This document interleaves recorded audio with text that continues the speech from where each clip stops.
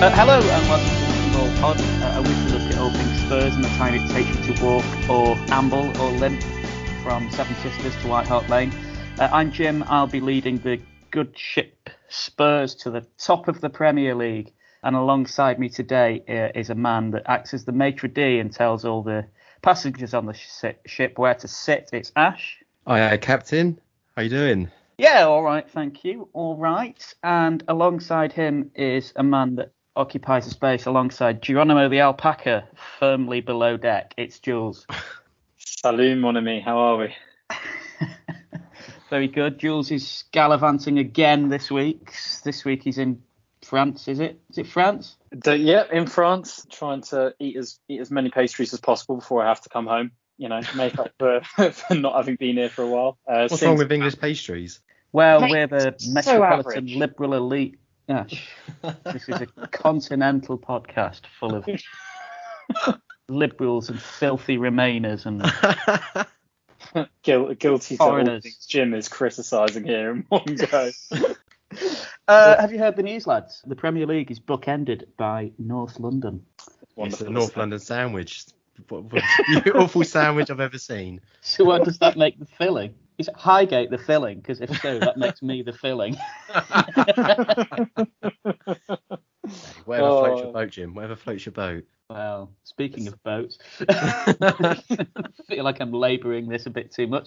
Ash is here with his completely professional-looking microphone and headphones. Well done. This is the sort of thing I do at work. Here I am with my half-working Sony earphones, and there's Jules with his AirPods, maybe? AirPods, correct. Yeah, you know, modern tech, mate. You don't need all that. Football's back with fans. Are we enjoying it? Well, I think you've been enjoying it more. You was away at Southend the other day, weren't you? How did that go? I was away at Southend, and it was quite the story. I was with Fen, who can't be with us today for reasons. God knows why. He probably just had a better offer. And 6 years ago or so, he dragged me to Hartlepool away with Stevenage. And it was a day out, but it was bloody awful. And ever since, we've been trying to set up some kind of revenge. And my lot were playing at Southend at weekend. So we thought, why not? Went there, had a good time, had a few beers. Well, I say we had a good time. We had a good time in spite of the football.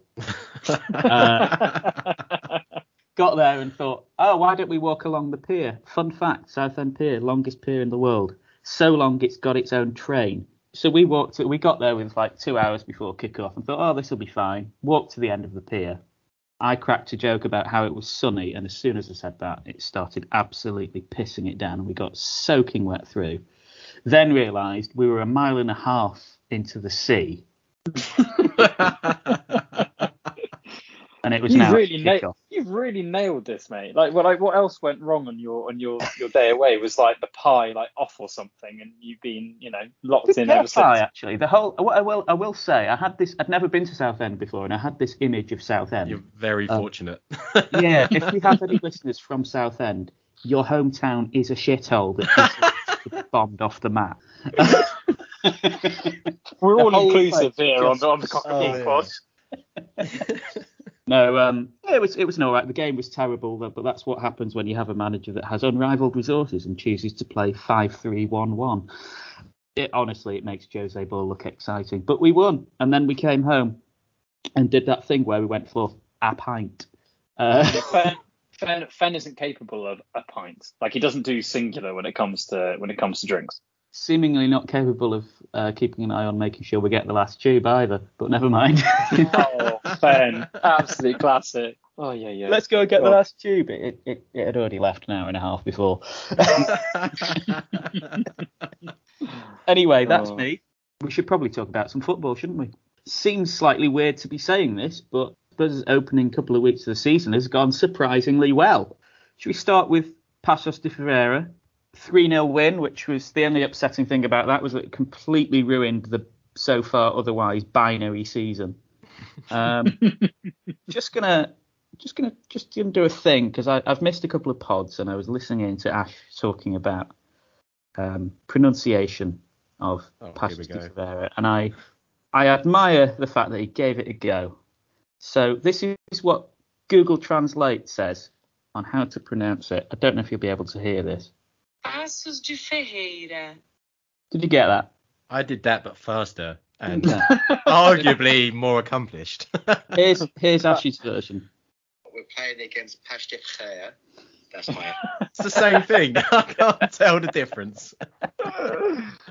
So strong effort, but anyway, enough about that. Slightly dodgy 1-0 defeat in the first leg, but job done in the second leg. I think it's fair to say, with 2 goals from the man whose name we don't mention anymore. Did anyone watch this? I did actually, and if there's one thing I learned from take it, the floor. I did. If there's one thing I learned from it, it's that Harry Kane showed that pre-season is overrated. Like clearly, we should all just fuck off to the Bahamas, and we should all decide, you know what, go amateur with it. Just rock up on your first day of the season with some new boots. You'll get blisters, but it'll be fine. That should be the way forward. Yeah, no, it was good when those fucking beavers came to set up a dam and we smashed straight through it. It was more of a wet paper towel, wasn't it? It was. I know we mentioned Harry Kane's goals, but they were pretty dross in the end. Yeah, they weren't up to much, but I think the important thing is now that, as you say, Ash, we've burst through the dam, we can sail on. Gonna keep plugging away at that metaphor, Jim. We can sail on to some perhaps exciting destinations. I now that we're into the group stage, I'm really excited for potentially trying to do a little away trip, and I'm sure there's plenty of fans who've been missing trying to do those kind of things for the last year. I can tell you right now that Rennes, or Rennes, as Fen will no doubt call them, is a great destination. It's just a bit in the arse end of nowhere. But it's great if you've got heartburn, I've heard. This is the UEFA Europa Conference League. It's still a catchy name, isn't it? Spurs ended up in a group, for anyone that doesn't know / doesn't care, with Rennes, NS Mora from Slovenia, and Vitesse, also known as Chelsea D. So yeah, there's a few, like you say, a few good opportunities there. I'd quite like to go to Arnhem and go and see Vitesse, to be honest, but we're still on the Netherlands red list, so that's not going to be happening for a while. Yeah, I wish I could say that was the reason I can't go. Finances are not reason. That and other reasons. I think Ash has discovered why people are so terrified of weddings. Yeah, it's really hitting home. It's a wedding or a mortgage for a small house in London. I guess anyway, the point is it's a job well done. Spurs are into the group stages, and we look forward now to a cock up against somebody like Roma or Lyon or somebody in the knockout rounds. But for now, all positive. I'd rather lose to some team from fucking Azerbaijan than Jose Mourinho's Roma at the moment. It's the last bit, especially with those fanboys all over Twitter, like trying to tell us how it was the club and, you know, Jose's the saviour of everyone he goes to. Just anyone but Roma. But you do realise it's written in the stars, though, right? It is, isn't it? It's one of those it really is, sod's law things. You can just tell Europa League. Well, no, I wish Europa Conference League semi-final 1-0 away loss. Mourinho shushing the Spurs fans in our stadium. So the only good thing with that is you can just pretend not to care. It's like when Chelsea did that PR masterclass in 2012 when they tried to convince everyone that winning the Europa League was as good as winning the Champions League. Or Arsenal whenever they win the what's that stupid pre-season fucking thing that's done at Wembley? Community Shield. Yeah, Community that Shield. Count. Arsenal winning. On that subject, before we move on to the Premier League, I'm slightly disappointed in myself, chaps. Why's that? I mean that's just a general observation. But I was going to say nothing new. In this context, when I saw the fixtures come out for the Premier League, I told myself in my head I should put a tenner on Arsenal being bottom of the Premier League after 3 games. Did I back myself? No, I did not. And yet here we are. It's joyous regardless, isn't it? It's surely Arsenal being bottom is enough of a reward. You don't need the money. Well, I don't know how good odds you'd get, really. It was a weird one though, because you looked at those 3 fixtures at the start for them and you just thought Woolwich wankers are going to go absolutely to the floor in all of them. Like Brentford in that new stadium, first day in the league, nightmare starting fixture for anyone. and then just playing the 2 Champions League finalists. It's just like slap, slap, slap. It's honestly brutal. I mean, have they surpassed us as being the banter club? That is They've what got to be. They're certainly in the biggest banter era of their sort of history. I mean, even like we'll come on to the Watford game, but it was so fucking boring. I didn't even give a shit about the game. All I wanted to do was for it to be over so I can start laughing at Arsenal again. I just wanted the fear of Tottenham's collapse over so we could start laughing at the Woolwich. On that subject, I've been putting it off because I have nothing to say about it because it's just a thing that happened. But I guess, again, this is the kind of game Watford... All right, it's at home and they're a promoted team, but we kind of know what Watford are about because they've basically had the same squad since about 1999. This is the sort of thing that would have been a banana skin for Spurs even last season. Ash, I know they weren't in the Premier League last season, but if they were, this is the sort of game you could see ending up a 1-1, wasn't it? And it's another case, I guess, of just getting the job done. I can't remember the last time we beat Watford by more than 1 goal. Like, it always seems to be so sort of just knife edge, just 1 goal here, a penalty there, a last minute Son goal usually. And I mean, it weren't great watching, was it? We only had 52% possession in the second half. That's pretty bad against a newly promoted team. But listen, we got the game done. The only reason I think we won, honestly, is that Ben Foster wasn't playing for his annual masterclass in goal. Do you not think, Ash, though, like, first of all, is there a more boring way to win a match than by scoring a free kick accidentally, putting it out? Like, honestly, like, is there a more boring way to win? Against Watford, yes. Against Arsenal or Chelsea, it's the best way to win. Jim, you must have seen some shite goals in your time. Is it right up there for you? Yeah, I was just right. So I was interested in whether just kind of being harsh or not. And here's what I mean. Obviously, anyone that follows football knows that all roads lead to Flash Score. Here's Flash Score's opening summary of this match. Son Heung-min's faultless free kick delivery was enough to give Tottenham their 3rd consecutive 1-0 win against a disheartened Watford side. What disheartens me is that's described as faultless. How many faults did you spot in it? To be fair, was fucking awful defending, and the keeper didn't ingratiate himself. But it was one of those where it was put into the perfect position. There's not much more you want Son to do in that position other than whip it in towards the far post between the retreating defenders and the goalkeeper, because it just sows that seed of doubt, doesn't it? Where he's got to wait to see whether there's a deflection or not before he can move. I liked it. I think there's nothing more he could have done. So Italian of you, my God. You think you're a man, Jorginho and his passing, and all this. In reality, there's nothing they want more than a nice defensive 1-0 with a bad goal. You should go watch Blackburn and have Jordan Rhodes scoring tap-ins at corners. Honestly, that's Ash's football. I wonder if he's still a thing. I said that literally because I remember once going to a Blackburn game and it was a 1-0 win with a tap-in from Jordan Rhodes. I've got family in Blackburn. I've got family in Blackburn, so it's doable. I wouldn't. You went to Southend, mate. What do you know? I was having a chat with Fen, and he asked me I think it was Fen. It might not have been. Somebody was asking me the other day, like, what are the biggest shitholes you've ever been to on away days? It's like, you don't go to certain places if it isn't for the football. Southend's definitely up there. Gainsborough, that was pretty grim. Doesn't sound great, does it? Can I just note one thing? We don't have the listenership to be able to go around slapping people around based on their hometown. Yeah. Listen, if anyone is listening to this pod in Gainsborough, then I'd be amazed. Southend is more reasonable. Yeah, we're sure the people in Southend are lovely. It's just, I'll give them their due. They created a good atmosphere and they had some nice fish and chips, so I'll give them that. There you go. They got a little theme park, haven't they, on the pier as well? Yeah. By the pier, so you know. I actually, the town itself didn't seem that bad. There was just this smell that was just. That's not helping. I just didn't. Well, I wondered in the end. I wondered whether it was one of us two because it just seemed to follow us round. Yeah, But Fenn's not here to defend himself, so we'll put it on him. we'll blame him. Anyway, It back does seem plausible.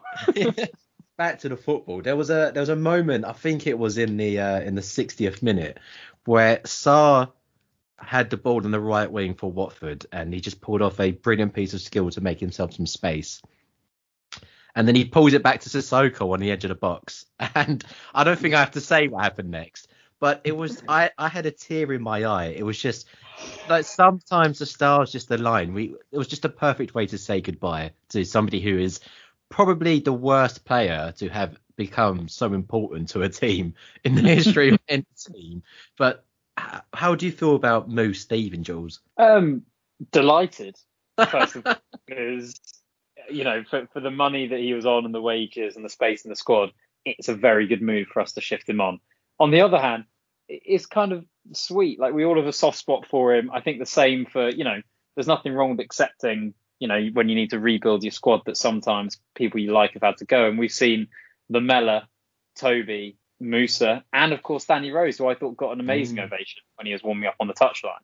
Yeah. So I don't know, maybe Watford is kind of like the nice sort of retirement home that we can send our players to. I thought when Musa did that, everyone in the stadium loved it, but just for different reasons. And it's rare that you get such a sweet standing ovation as the one that he got when he came off the pitch. They're nice, aren't they? Kind of ironic cult heroes. No, I can't think of any like Sissoko. At least most of the cult heroes sort of come usually because there's an element of expectation.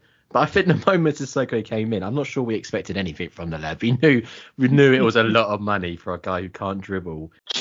I've never wondered so many times why a professional athlete is chasing his touch around the pitch as when I've watched Moussa Sissoko.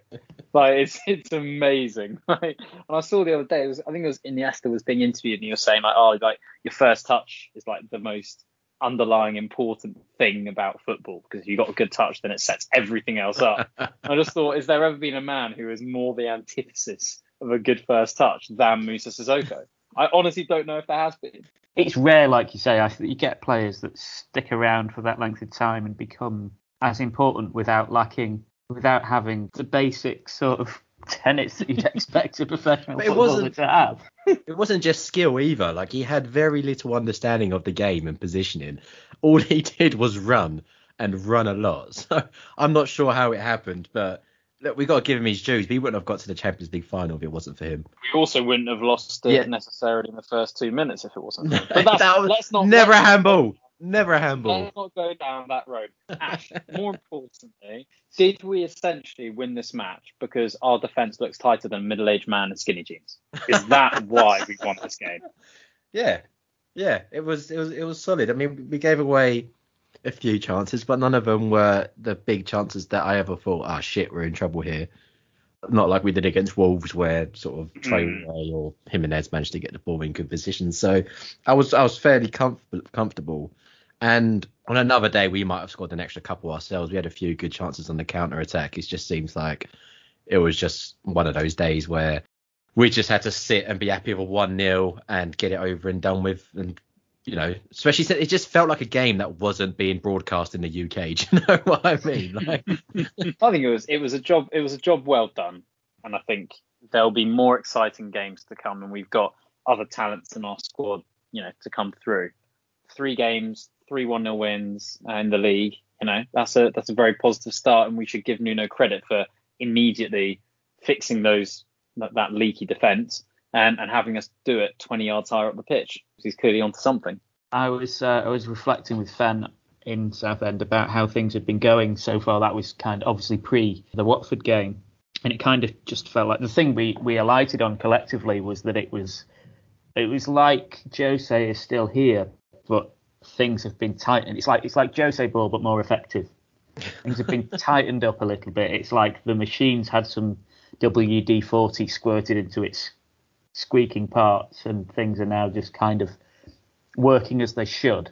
It'll be interesting, won't it, to see whether when in these kind of bigger games where there's a demand to be slightly more on the front foot, or there are teams that have a bit more of a go.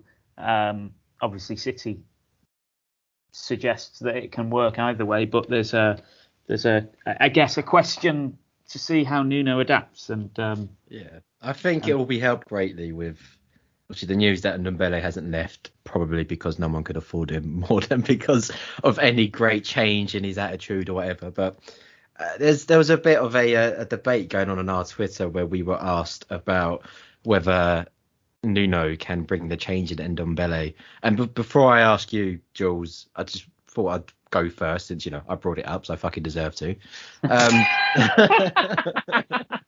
I kind of feel like 25% of 75% of the outrage towards Ndombele is probably misplaced. Like, this doesn't feel like Harry Kane, who just decided he wasn't going to turn up to training because he wasn't getting this move. You see all the pictures of Ndombele in training, and he's there, and he seems to be smiling, and he seems to be in decent shape compared to how we've seen him in the past. This just feels to me like it's a joint decision where he decided that he wants to move on. He's not happy where he is. So between him and Nuno, they've said, fine, you're not going to be in the team because you're just not in the right place at the moment mentally. And I think we need to normalise not being happy at work. Like, work fucking sucks. Playing football is great, but like the training element isn't fun. Like, nobody wants to run around a pitch for 2 hours just to get fit. A lot of people say, oh yeah, but he gets paid 200 grand. It's like, well, sometimes it doesn't matter. Like, you couldn't pay me enough to live in Luton.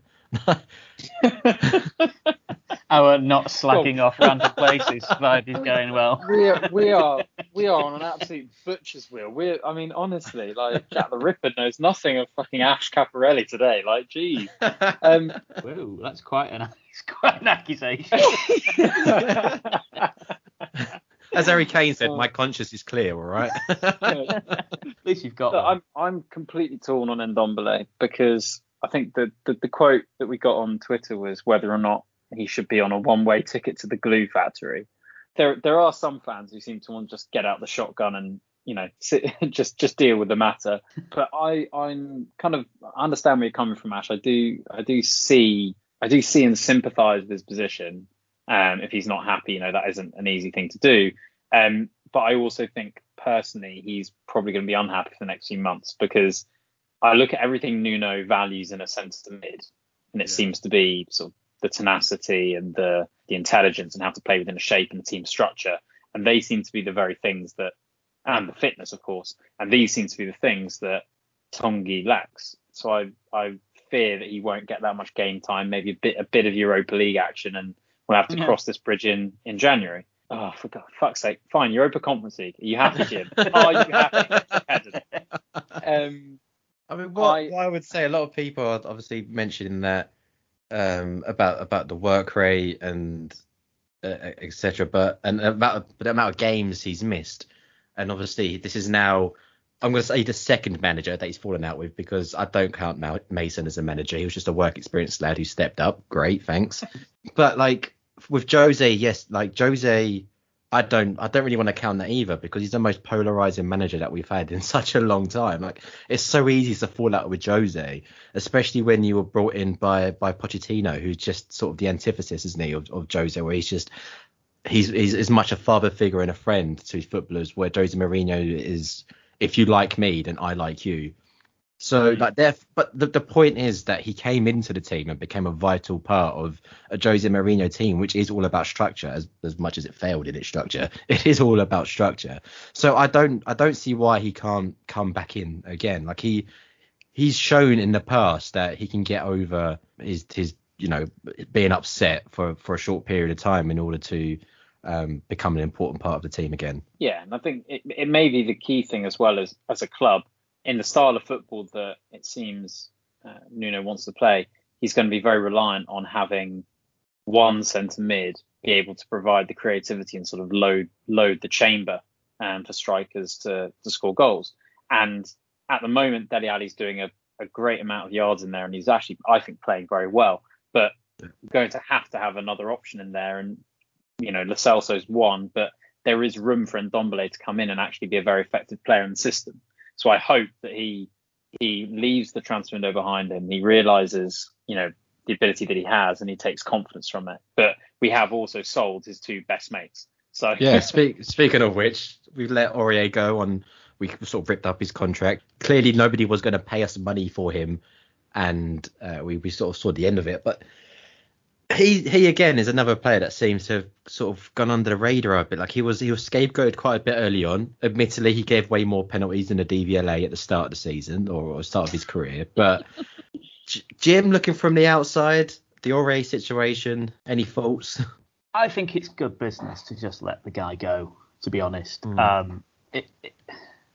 There were too many, I think, probably too many faults and too many, not necessarily failures, but maybe shortcomings in his game that are difficult to rectify if you want to be a team that's going to compete for silverware. And, I think given his age, I mean, he's 28, he's not realistically going to get better at that age. And I think the business that's been done to kind of tidy up the squad and replace him and just kind of it's kind of like getting the broom out of the broom cupboard, isn't it, and just sweeping up all the dust, if you like. I think overall it's been good business. Like you look at the arrivals, you've got Brian Hill, who's 20, Pape Sarr's 18, Galini's the oldest arrival, he's 26 and he's a keeper, so he's got a decade left.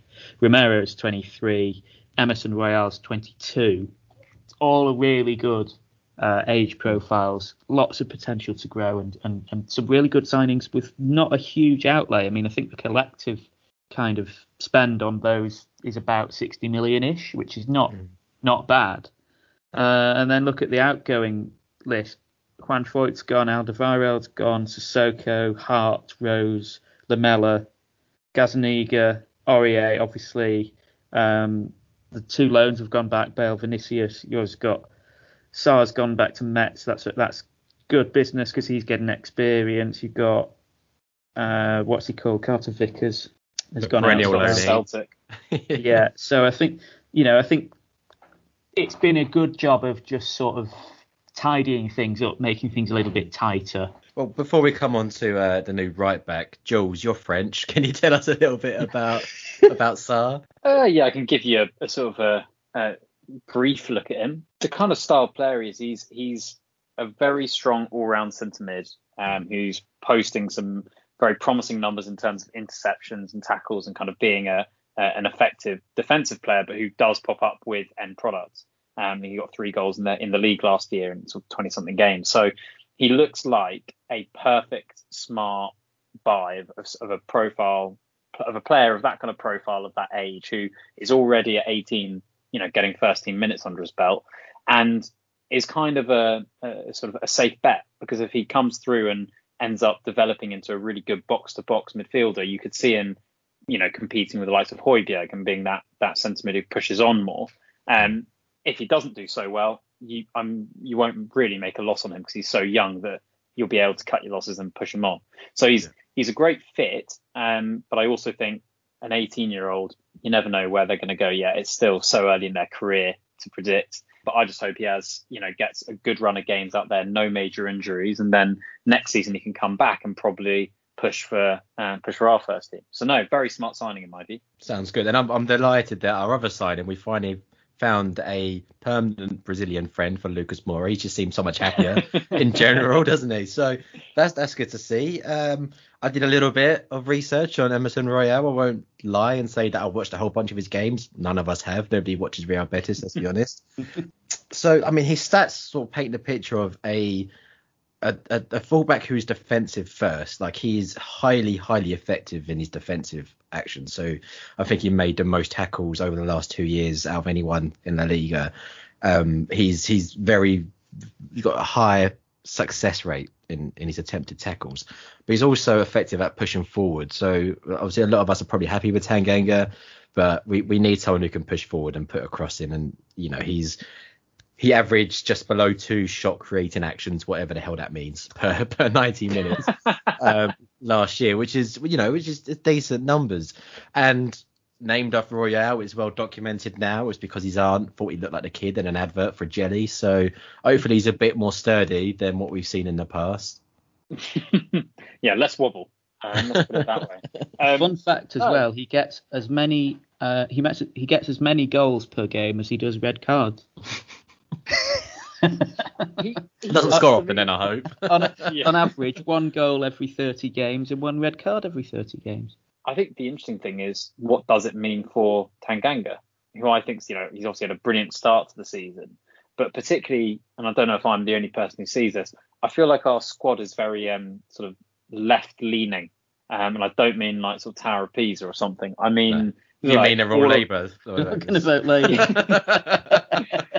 They're all good lads. No, I mean that all of the sort of attacking midfielders basically all seem to prefer to operate on the left, like Bergwijn, Son are both right footers but prefer the left.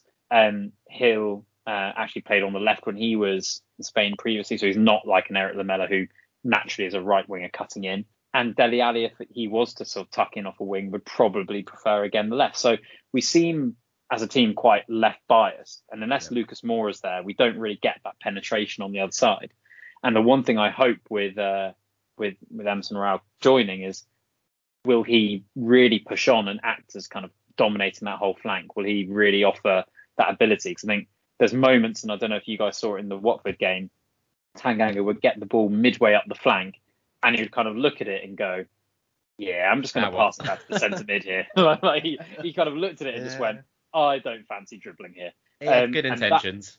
Good intentions. I think he's a very good, right back, and it should be his spot to lose, having played as well as he has so far this season. But I wonder if Emerson's been brought in partly with the view that he might give us something more going forward. Yeah, I think Tanganga is a good little player. He's a bit like a Fiat multiplayer, isn't he? Like, he doesn't do anything amazing.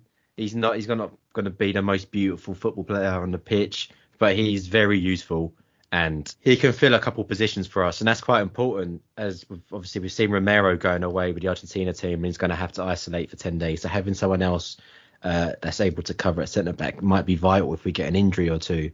So, yeah, to be honest, Emerson is brought in to be our starting right back because we need a right back who can attack.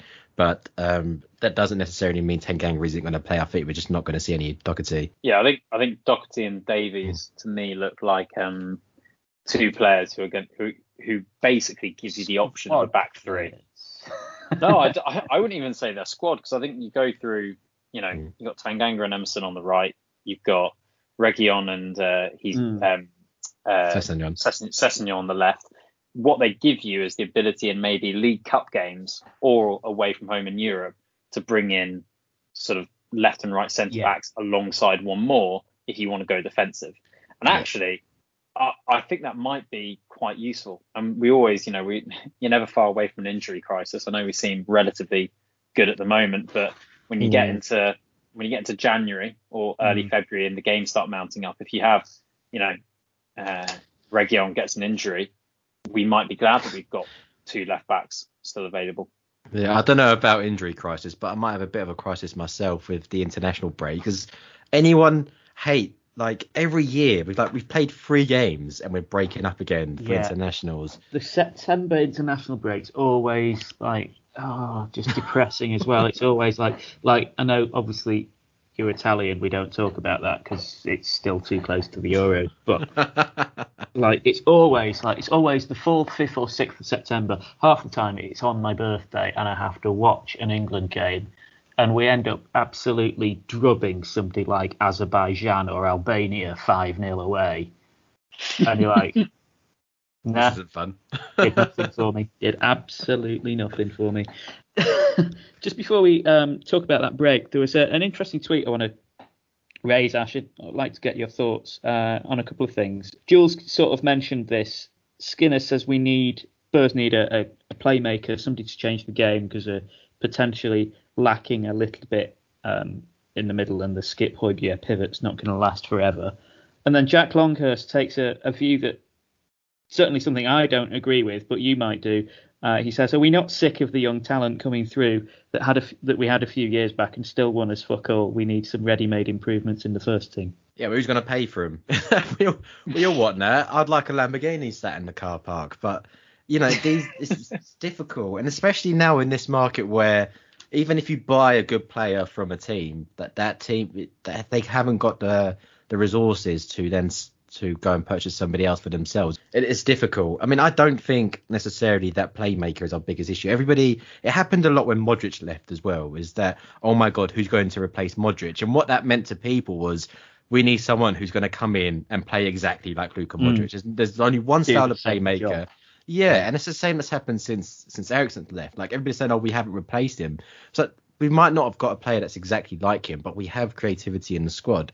Unfortunately, at the moment, that creativity is Ndombele, who hasn't been playing for reasons X, Y, and Z, and the Chelsea, who's sort of come back late because of international, and he's pissing off again for international. But we also have Dele Alli, who is creative. He's not Christian Eriksen, but he commits defenders, he moves the ball on quickly, and he keeps us. He does actions of play that none of our other players do to create chances. And then you've also got the like of Bryan Gil, who's showed us that he can also be very, very creative. So I think the emphasis is more on the players that we already have working out how to be free and creative in a Nuno Espirito Santo team. We didn't have that freedom under Jose, because you're not allowed to be creative. You just have to give the ball to Kane, hope Kane either scores or passes to Son, who will score. Just on that, I think I saw Nuno saying after the Watford game, when he was getting a bit of praise about our start to the season, and he was saying, well, we've actually still got quite a long way to go. You know, the way that we're playing right now still isn't, you know, he wants to get more from the players on the pitch. And I think he's clearly got a great defensive structure there, and the three narrow forwards is proving really effective at stopping other teams building up through the central areas. But he will want to get more from Ali and Ndombele and Lo Celso and Hill, as you say. He's not going to look to bring in one player. I think it's on him to find a way to get these guys breaking forward and getting good assists and getting assists. I found it hilarious that after the game, Nuno Espirito Santo did an interview, and he said, again, he was asked that question about Tottenham being top and how does it feel, and he said, I invite all the Spurs fans to not look at the table. And then about 10 minutes later, the social team from Tottenham decided to tweet the table. That's nice. I mean, I suppose the nice thing is it's I'm kind of having flashbacks to last November when Fen said to me, "Are Spurs in the title race?" But it's nice to go into We're going to win the league, Jim. We're going to win the league. It's nice to go into an international break top of the league rather than bottom. That's for sure. I've just had a look at the fixtures to see who England are actually playing on the weekend. Fuck me, it doesn't. I mean, Hungary tomorrow. Hungary tomorrow. Andorra on Sunday. Jules, have you got bad flashbacks about Hungary? Mate, I just see the international break as the footballing equivalent of blue balls. Like, it is the shittest, like, pause unnecessarily that just, doesn't help. So that's my view on the matter. I think that's all we need to say. I mean, there's a lot to get into there with your therapist.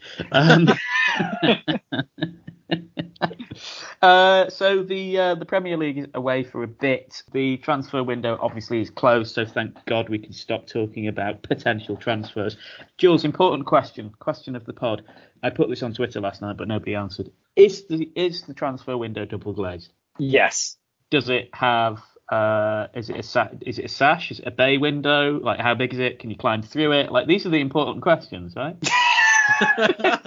It's definitely a bay window because it changes as you walk around it. Sort of different perspective gives you something different. But at the end of the day, it's always a bit bigger than it needs to be. And actually, you don't need to worry about it so much. What matters is what's inside the room.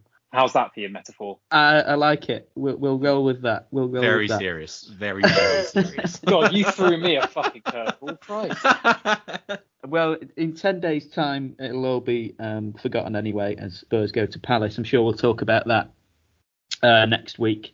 Always an interesting day away at Selhurst Park. Let's just finish this by having another good laugh at Arsenal, who on the same day play Norwich.